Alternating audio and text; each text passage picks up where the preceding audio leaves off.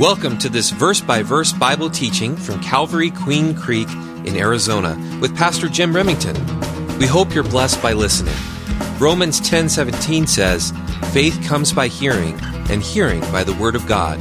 For more information, please visit calvaryqueencreek.org. 2 Corinthians chapter 3, verses 12 through 18. Therefore, since we have such hope, we use great boldness of speech, unlike Moses, who put a veil over his face so that the children of Israel could not look steadily at the end of what was passing away. But their minds were blinded.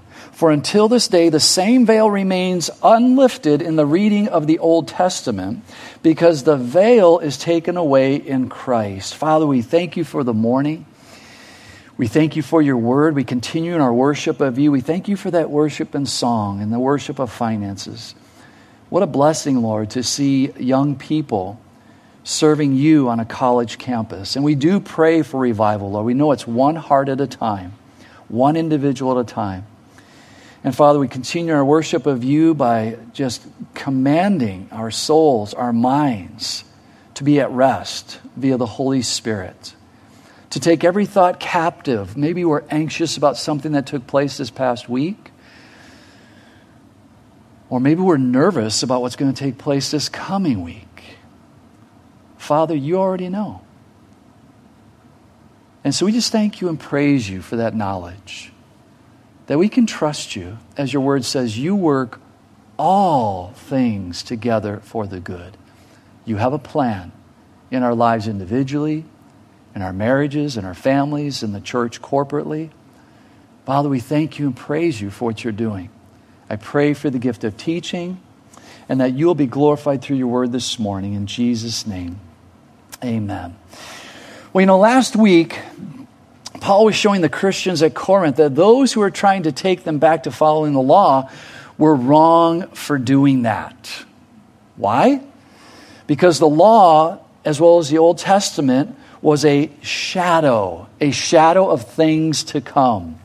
You see, the Messiah was casting forth a shadow in the Old Testament. The Messiah fulfilled over 300 prophecies. They were shadows. They were looking for the Messiah. The disciples were looking for the Messiah. Messiah, Hebrew, the anointed one. New Testament, Christ, the anointed one. Exact same verbiage. They were looking for the Messiah. And Jesus fulfilled those scriptures, so now they knew then, after Pentecost, when the Holy Spirit came upon them and in them, now they understood. They could look back and go, now I understand the shadow, because I see the object of the shadow. I see Jesus. And so that's what we're going to look at this morning. But let's go back to verse 7. But if the ministry of death written and engraved on stones was glorious, so the law, the word of God, so that the children of Israel could not look steadily at the face of Moses because of the glory of his countenance, which glory was passing away, how will the ministry of the Spirit not be more glorious? Paul asked a very simple question. You now have the Holy Spirit dwelling within you. He covered that in 1 Corinthians. You now have the Holy Spirit dwelling within you. How could it not be more glorious than the law? For if the ministry of condemnation had glory, remember, the law is our schoolmaster, our tutor, to show us that we're sinners in need of a Savior, which is very grieving. But yet we have that hope through forgiveness of receiving Christ, that we've been always totally forgiven, as we sang this morning in the third song. The ministry of righteousness exceeds much more in glory. For even what was made glorious had no glory in this respect, because of the glory that excels. For if what is passing away was glorious, what remains is much more glorious. So we had that. You can get the CD from last week. It's a comparison, the law, Jesus, the law, Jesus. So now as we go into our text this morning, therefore, since we have such hope, we use great boldness of speech. Unlike Moses, who put a veil over his face so that the children of Israel could not look steadily at the end of what was passing away. You see, there are those who speak boldly about the law. And if you don't think this is true, you open the door to them. They're out ambitiously knocking on doors. Mormons, Jehovah's Witnesses. And they'll tell you, you're wrong. Well, I believe in the Bible. Well, so do we. And by the way, you're wrong. Oh, I didn't know I was wrong. That takes a lot of boldness. Yet these verses are showing us once again that we are not under the law. So as we go over, we're going to go over some various verses. Let's look at Colossians chapter 2. Colossians chapter 2. And keep that in mind. We're talking about the law. Paul is instructing the law versus grace, or you've been saved by faith, by grace through faith alone.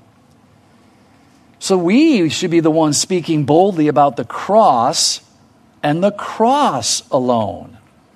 Because the cross is the only hope of salvation. And by the way, just so you know, Jehovah's Witnesses do not believe that Jesus was crucified. We don't bash churches. We just try to speak the truth in love. If that's their doctrine, then you should know their doctrine. Colossians chapter 2, 16. So let no one judge you in food or in drink, or regarding a festival, or a new moon, or Sabbaths. So let no one judge you, take you back to a law. When I was born and raised a Roman Catholic, so when I was growing up, we could only eat fish on Friday. I still can't figure that out. Can only eat fish on Friday. Okay, I guess that's going to make me more holy, so that's what I'm going to do. This is what this is talking about. Don't let anybody judge you.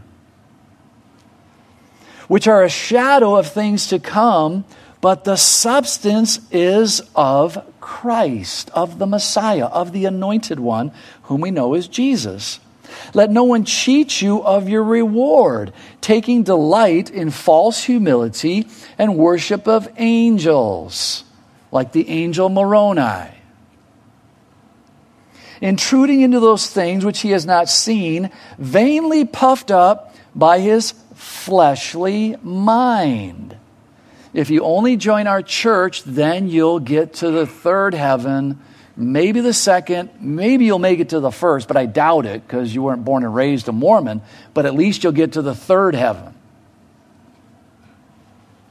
No. And not holding fast to the head. Who's the head? Jesus.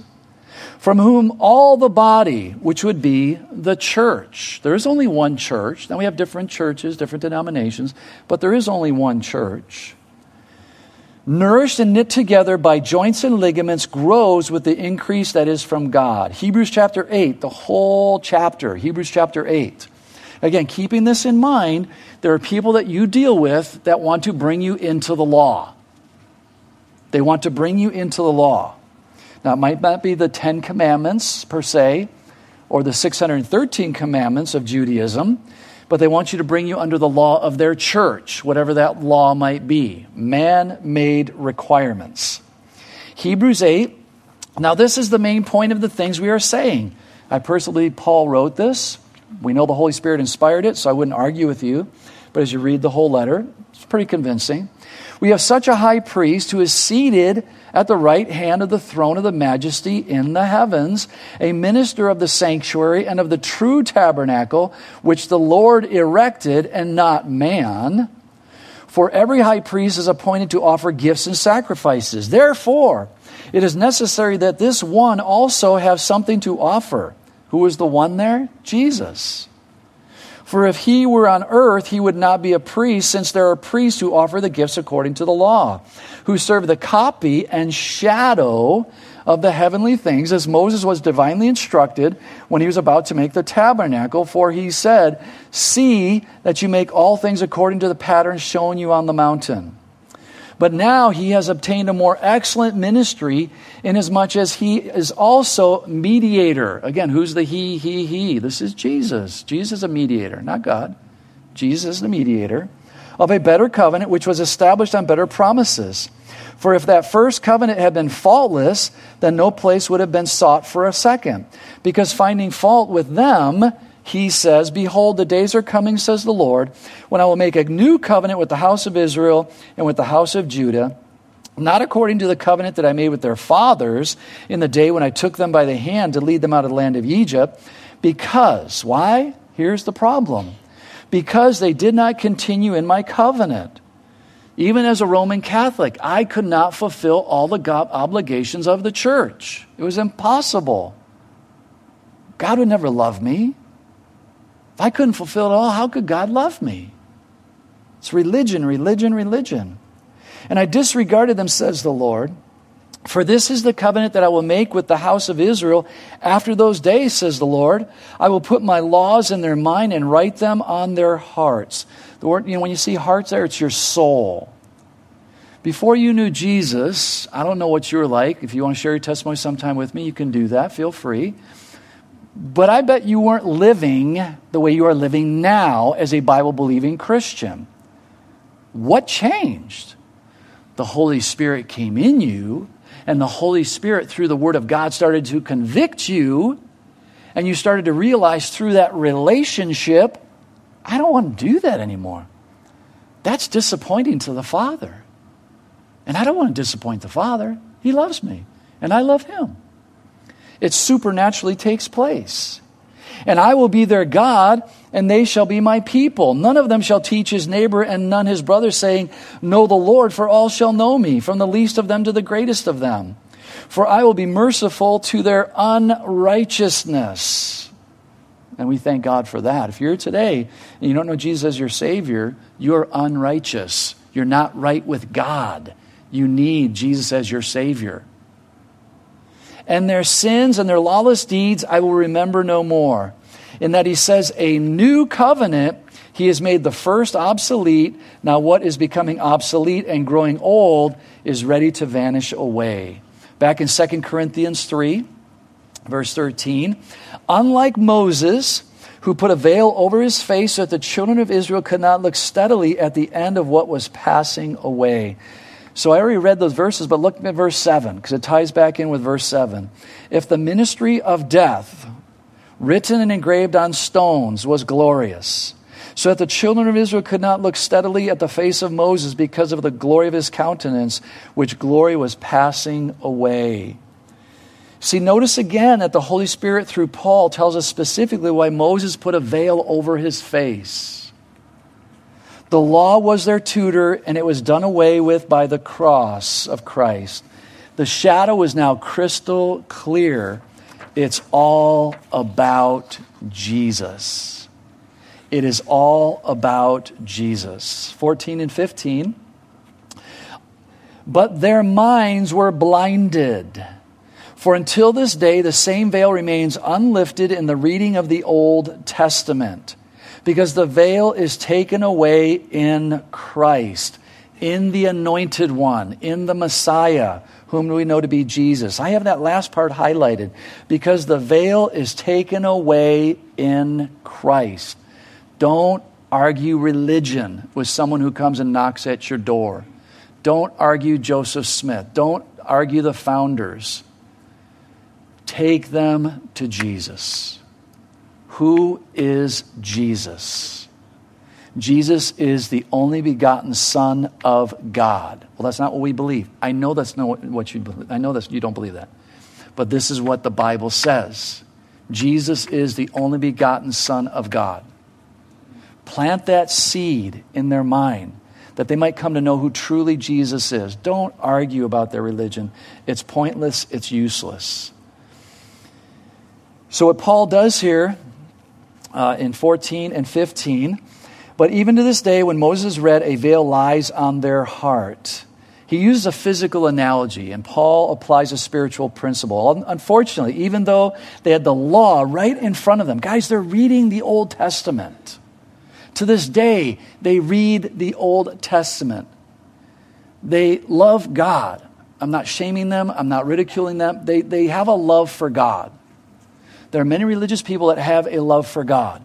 Having a love for God will not get you into heaven. Having Jesus as your personal Savior will get you into heaven. Having a love for God will not get you into heaven. It doesn't cover your sins. The blood does not cover your sins. They couldn't understand the relationship. You see, Moses had a relationship with God, and it was that relationship that God wanted with all of them individually.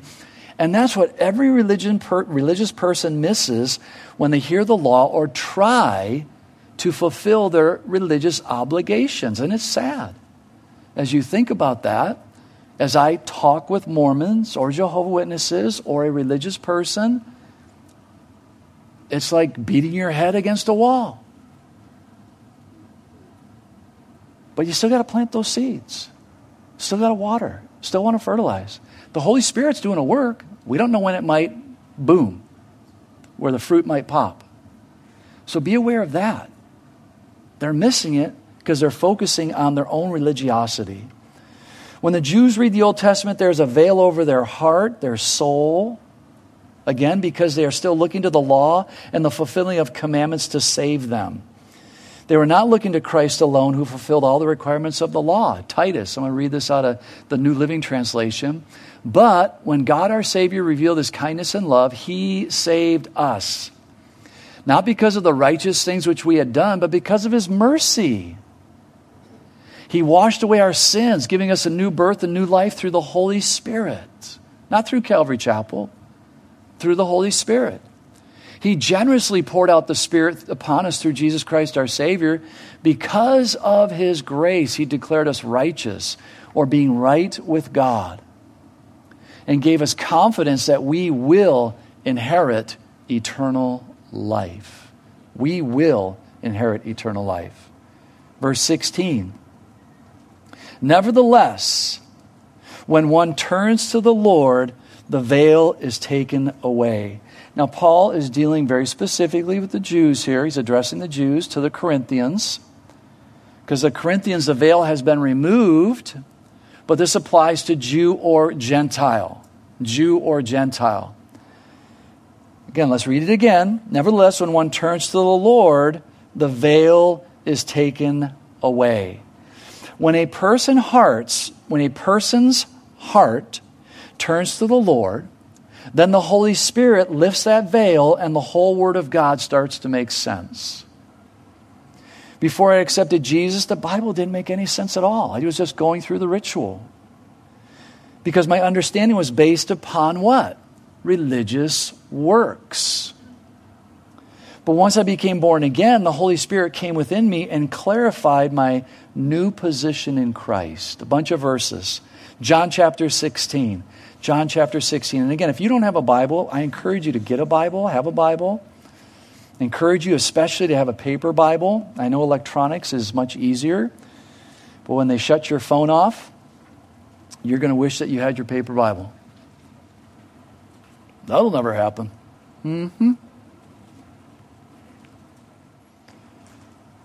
Nevertheless, when one turns to the Lord, the veil is taken away. John 16, I still have many things to say to you. This is the night before our Lord's crucifixion for you new believers. These are the final hours that he's spending with his disciples. But you cannot bear them now. However, when he, the Spirit of truth, has come, now just so you know, the he here is the Holy Spirit. Jesus is referencing, as you study the Word of God, you will see he's referencing the Holy Spirit. When he is come, the Spirit of truth has come, he will, notice that, he will guide you into all truth. We're having an issue with truth nowadays. It's very grieving how this administration proclaimed the adults are now in office and we believe in science. But when you ask them a scientific question that is definitely yes or no, they do a song and dance to not answer the question. But we have the truth. We're made in God's image. And God created us as what? Male and female. Young people, he created us male and female. That's it. And that's the truth. For he will not speak on his own authority, but whatever he hears, he will speak, and he will tell you things to come.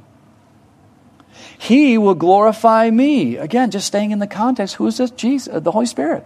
What's the Holy Spirit? He's testifying of Jesus. You're a sinner in need of a Savior. You're a sinner in need of a Savior. The cross will save you. Look to the cross. Look to the cross. For he will take of what is mine and declare it to you. All things that the Father has are mine. You guys see something in those verses? The triunity of the Godhead. The triunity of God the Father, God the Son, God the Holy Spirit. Not the Trinity. You might be new to Christianity, so I just want to share this with you. The word Trinity is not in the Bible, and the Jehovah's Witnesses will try to trip you up with that. They'll say, well, the Trinity is not in the Bible, so it's not real. Okay, I'll give that to you. The word Trinity is not in the Bible. Oh, by the way, the word Jehovah is not in the Bible, so you're not real. Don't come after me with your Bible afterward and say, yes, it's right here. No, it's not. It's not in the original text. To this day, an Orthodox Jew will not write out the name of God. Be a G and a D. They will not write G-O-D. It is too holy to cross their lips. All the things that the Father has are mine. Therefore I said that he will take of mine and declare it to you. How about 1 Corinthians 2, 13 through 16? 1 Corinthians 2, 13 through 16. And again, it's so important that you know the Word of God, and that's why we cross-reference. You don't need a feel-good study. My role as a pastor in Ephesians says, train up the body of Christ for the work of the ministry. And the work of the ministry is here on Sunday morning, but it's also 24/7 in your lives. With your neighbors, your coworkers, somebody at the store, when you cross paths. Please don't say, well, if you could only talk to my pastor. Wrong. Wrong. You take them to Jesus. Wherever you are, you take them to Jesus. 1 Corinthians 2, these things we also speak, not in words which man's wisdom teaches, but which the Holy Spirit teaches, comparing spiritual things with spiritual. But the natural man, this was Jim in the flesh. Feel free to insert your name. Before you knew Christ, this is speaking of you. But the natural man does not receive the things of the Spirit of God, for they are foolishness to him. Before the Holy Spirit was within, I can get saved. No. I was baptized as an infant. I'm saved. No. Nor can he know them because they are spiritually discerned.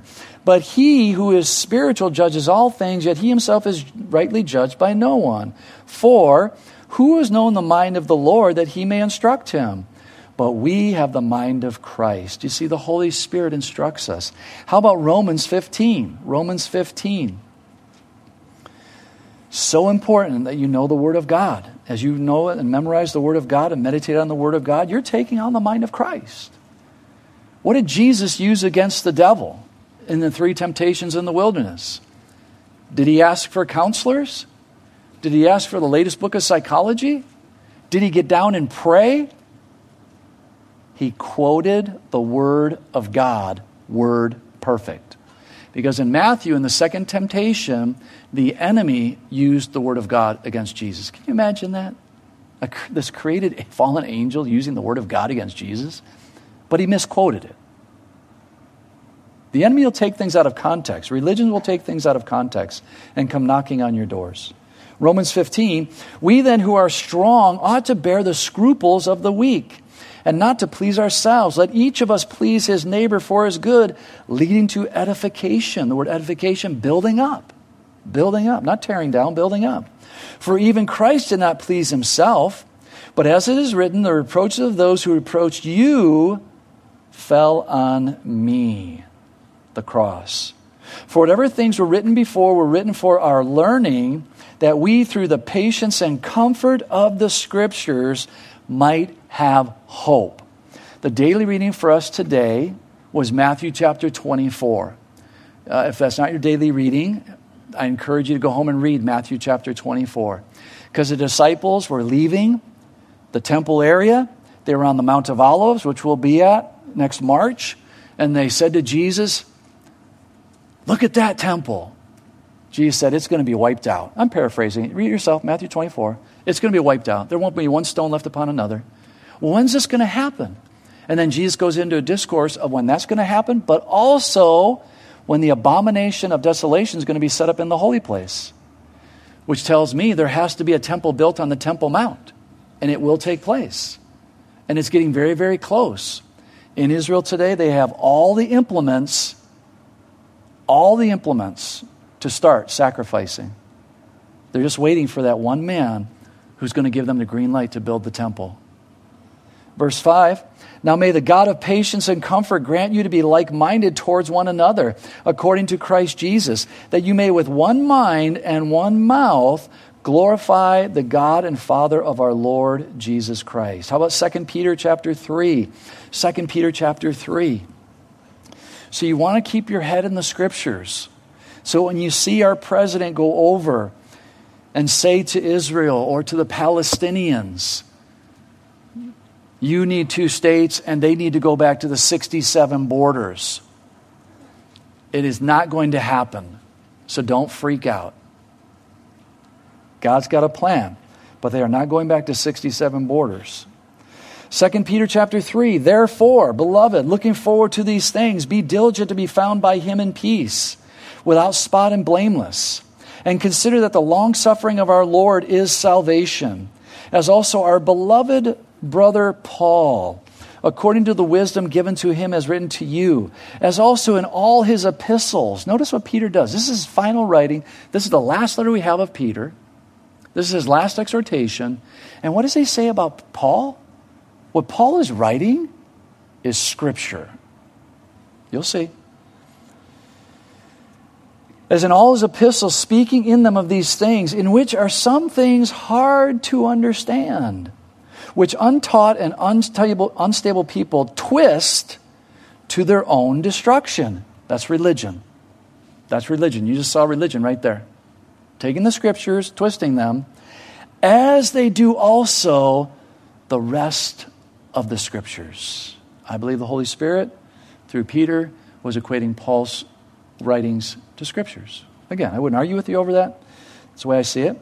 You therefore, beloved, since you know this beforehand, beware lest you also fall from your own steadfastness. This is not talking about losing your salvation. You cannot do that if you're truly saved. Being led away by the error of the wicked. So don't follow the wicked, follow the Word of God. But grow. So what's his final exhortation?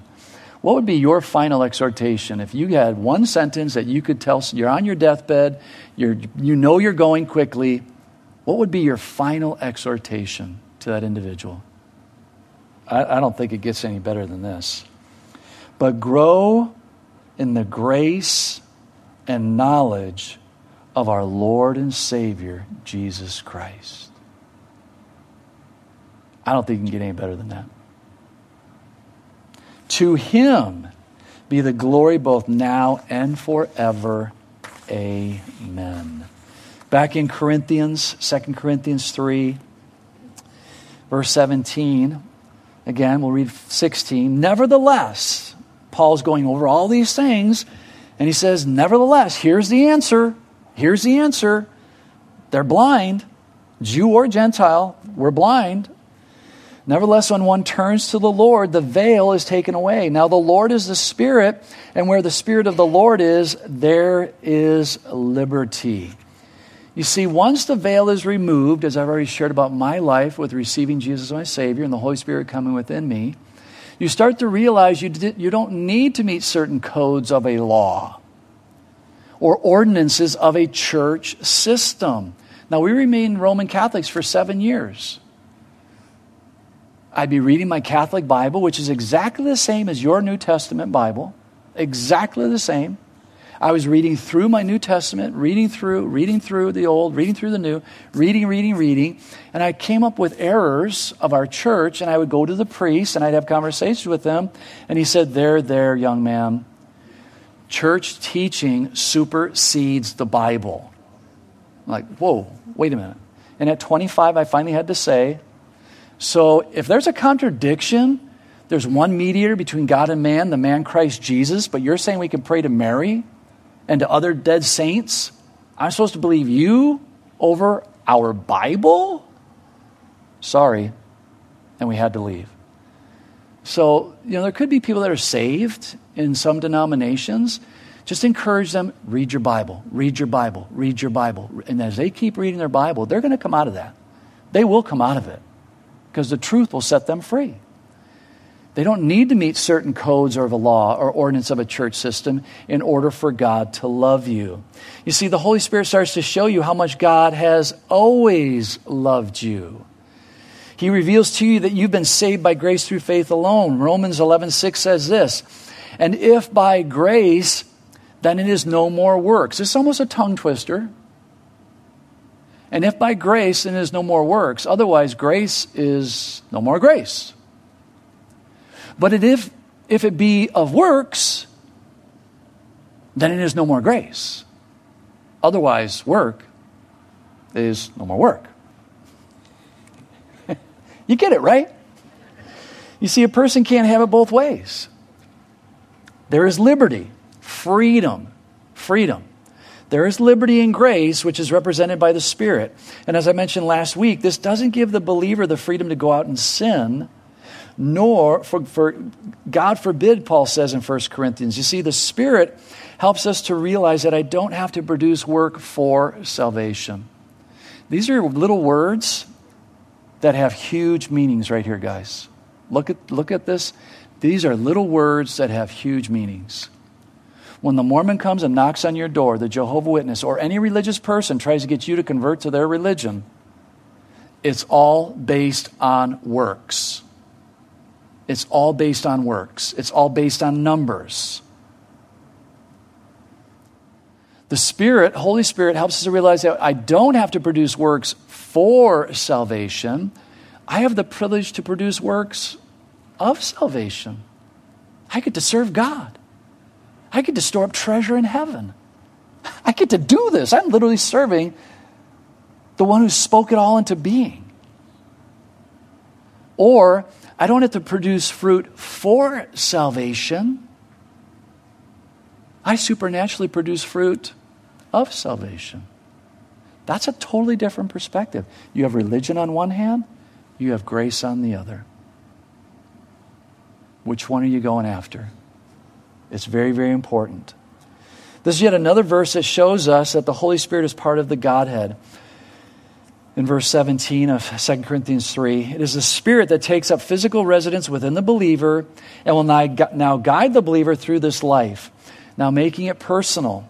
It is the Spirit that shows me that I'm free to do whatever I want to do because I'm not under the law anymore. Galatians 5. For you, brethren, have been called to liberty. Only do not use liberty as an opportunity for the flesh. Like, can we make this applicable to today? I have liberty because I'm a Christian. I'm engaged. I have liberty to have sex with my fiance. We're going to get married, and oh, by the way, we're married in God's eyes anyways. It's just a piece of paper. Wrong. That's the flesh. You're not married. That's the flesh. So yes, you have that liberty, but it's the liberty of what? Your flesh. It's not the liberty of the Spirit. God's not going to bless it. But through love, serve one another, for all the law is fulfilled in one word, even in this, you shall love your neighbor as yourself. So young men, always remember this according to 1 Corinthians chapter 6. It's not loving to make your fiance a prostitute. Now let that sink in. If you're having sex before marriage, Paul says you're making your fiance, your girlfriend, a prostitute. That's not loving. It's not godly. So guys, the Bible is very, very applicable, but you need to be reading all of it so that the Holy Spirit can minister to you so you do things in love, so that you truly do love your girlfriend and love your fiance. You see, the Bible will not teach us about using grace for our own selfish desires. Rather, the Bible teaches us that grace is a total reliance upon the Holy Spirit and that He is going to lead us into a deeper love relationship with the Heavenly Father. You see, the Holy Spirit will never lead us into sin, ever. The Holy Spirit will never do that. It's impossible for Him to do that since He is a part of the Godhead. But I'm free to do whatever I'd like to do. As Paul says in 1 Corinthians 6:12, all things are lawful for me. Here he goes. All things are lawful for me, but all things are not helpful. Medicinal marijuana. Oh boy, now I'm stepping on some toes maybe. There's nothing medicinal about it. If you want to talk science, there's nothing medicinal about it. All it does, it deadens the pain receptors. That's all it does. But if you want to believe that, go ahead. All things are lawful for me, but I will not be brought under the power of any. Don't disengage your brain. I did a lot of marijuana. It fried my brain, 13, 14, 15. I got a 2-week memory at best. It fried my brain. I'm talking about personal experience here. Don't go into the power of it. Don't go under the power of pornography. Don't go under the power of prescription drugs, getting addicted to painkillers. This is real, guys. This is happening in the church as well as out of the church. To young people as well as older saints. No one is exempt until you take your last breath. Then we'll say, hey, he's done. He's never going to sin ever again. How about 1 Corinthians 10? Therefore, whether you eat or drink. So what's the answer? Therefore, whether you eat or drink or whatever you do all to the glory of God, giving no offense either to the Jews or to the Greeks or to the church of God. There's 3 groups of people on the face of the earth. Unsaved Jews, unsaved Greeks or Gentiles, and then saved Greeks and Gentiles, Jews and Gentiles. 3 groups of people. Most of you are in the church, so you're the 3rd group. Just as I also please all men in all things, not seeking my own profit, but the profit of many, that they may be what? Saved. You see, grace sets us free to do the works of God without the guilt associated with religion and trying to meet certain codes or laws. It's totally liberating. You know, I'm 62, so I just picked it up over the last 5 decades because I didn't remember a whole lot before them. Over the last 5 decades in America, we've seen the free love movement. How many of you were alive during the free love movement? You old people, raise your hands. Yes, you are old. We know that. Yeah, Tony reluctantly. Okay, I guess I'll do it. Was it love? Free sex. Because I love you, baby. I just love you. We've seen the women's movement. How's that going today? How's the women's movement going today? I'm not sure this administration knows what a woman is. No, I'm not. They're the ones admitting it. And they're trying to pass bills to totally wipe out the women's movement. No, we know what women are. The Word of God tells us what women are. How about the civil rights movement? Well, the Bible tells us there's one race. It's called the human race. We're all created equal. Yeah, we might have different shades of color, but we're all created equal. Nobody's above another person. The Bible clearly tells us these things. Then the gay and lesbian movement came along. And now, the most destructive of all, the gender/transgender movement. Attacking children, even in preschool, to question their biological sex. It's from the pit of hell. It is from the pit of hell. You see, each one of these movements were a direct attack on God's word, and a nation can go no longer. When we start doing this, when we start causing children to question what God has designed, God's judgment is upon this land, and unless this nation repents, we will be removed from this land. You see, that's a promise from God's word. Leviticus 18 says this, "Do not defile yourselves with any of these things, for by all these the nations are defiled, which I am casting out before you."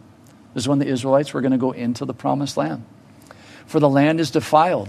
Therefore I visit the punishment of its iniquity upon it, and the land vomits out its inhabitants." No movement can do what God has already done. You see, God is extending peace to all of mankind through the precious blood of Jesus. And when a person receives Jesus, then true liberty or freedom starts to take place. Back in, as we wrap it up, 2 Corinthians chapter 3, verse 18, "But we all, with unveiled face, beholding as in a mirror the glory of the Lord, are being transformed into the same image from glory to glory, just as by the Spirit of the Lord." So now that I know I'm set free from the law and its requirements, I can now start to look into the grace and see how grace can transform my life. But how do I do that? By reading the Word of God and seeing the attributes of God on display but most importantly, through the example of Jesus. How did Jesus deal with people? How did Jesus treat people? How did Jesus take care of his disciples? How did Jesus deal with the religious elite? Did Jesus spend time in prayer? Did Jesus take time to reach out to others? You see, the more I open my heart and seek after the ways of Jesus, the more I take on the ways of Jesus. You see, a physical mirror. And I bet every single one of you looked in the mirror this morning. I can guarantee you, as the music team comes up, every single one of you looked in a mirror. And you did something with what you saw. Some of us don't have to do much. But we all did something. You saw a reflection and you saw, boy, something needs to be transformed. This is bad.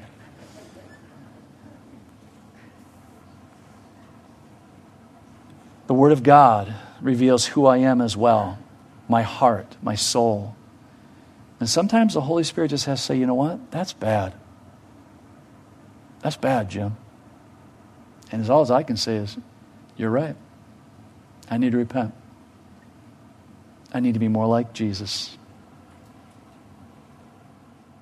But if I spend my time focusing on my career, focusing on my hobbies, focusing on football, basketball, hockey, sports, etc., even if I spend my time focusing on my family, I will not become more like Jesus. I might become rich. I might become really good at fishing or golfing. I might be able to spew out facts and figures about athletes. I might even be known as a fun dad. But the big question when it comes to the last service that my family and friends will be at, it's called a memorial service. A few of those questions will be, was that person a good representative or ambassador of Jesus? Guys, that's what it's all about at the end of the day. When somebody's presiding over our memorial service, which we had last week for Tom, and person after person after person got up and talked about Tom and how he loved Jesus, how he loved the Word, and how he would ask people on a regular basis, have you heard the good news? Have you heard the good news? Have you heard the good news? It was a great testimony. What a testimony. What a great time. Did they leave behind a godly example in which someone could actually emulate? And emulate means to equal or excel. Paul said that, didn't he? In 1 Corinthians 11:1. Follow me as I follow Christ. He didn't say follow me. Don't follow me. That would be bad. But if you see something in me that exemplifies Christ, then follow that. That was Paul was saying. Follow me as I follow Christ. The rest of it, please forgive me. Don't mess with it. You see, that's important for all of us to think about. Come on up, sweetie. And meditate on that we're all being transformed into the image of something. We're all being transformed.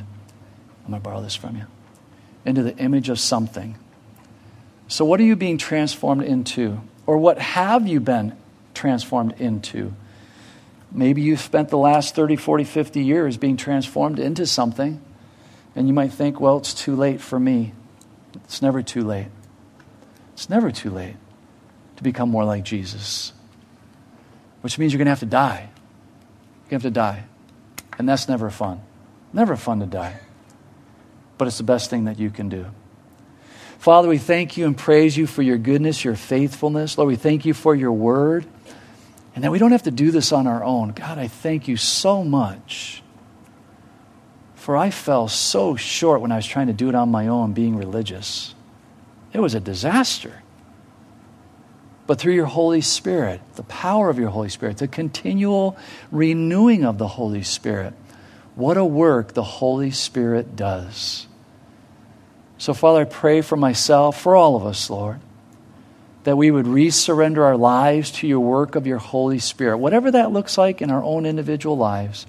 Young people, older saints, single, married, children, no children, grandchildren, whatever that looks like, Father, you do the work. We want to be on the wheel so that you'll shape and mold the clay into that vessel that is worthy of the Master's use. Father, we thank you and praise you for this time. In Jesus' name, amen. Thank you for listening to this teaching from God's Word. If you have any questions, would like to request prayer, or want more information about our church and how you can experience the love and hope of Jesus Christ in your life, please visit calvaryqueencreek.org.